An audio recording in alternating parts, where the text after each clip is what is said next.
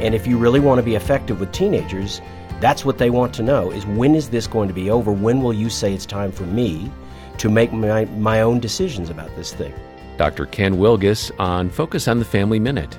Planned emancipation is simply an orderly giving over of freedom, rather than it being wrested out of your cold, dead hands, that they will get that freedom. But it is super important for teenagers to hear that these people who know me are saying, hey, we are now saying it's time for you to make that decision yourself. So planned emancipation is essentially the pattern from roughly 13 until you finish high school, that we as your parents are saying, this is the steps that you will take, the things that you will now be in charge of more and more as we recede from taking charge of these things in your life. More insights from Dr. Wilgus at FamilyMinute.org.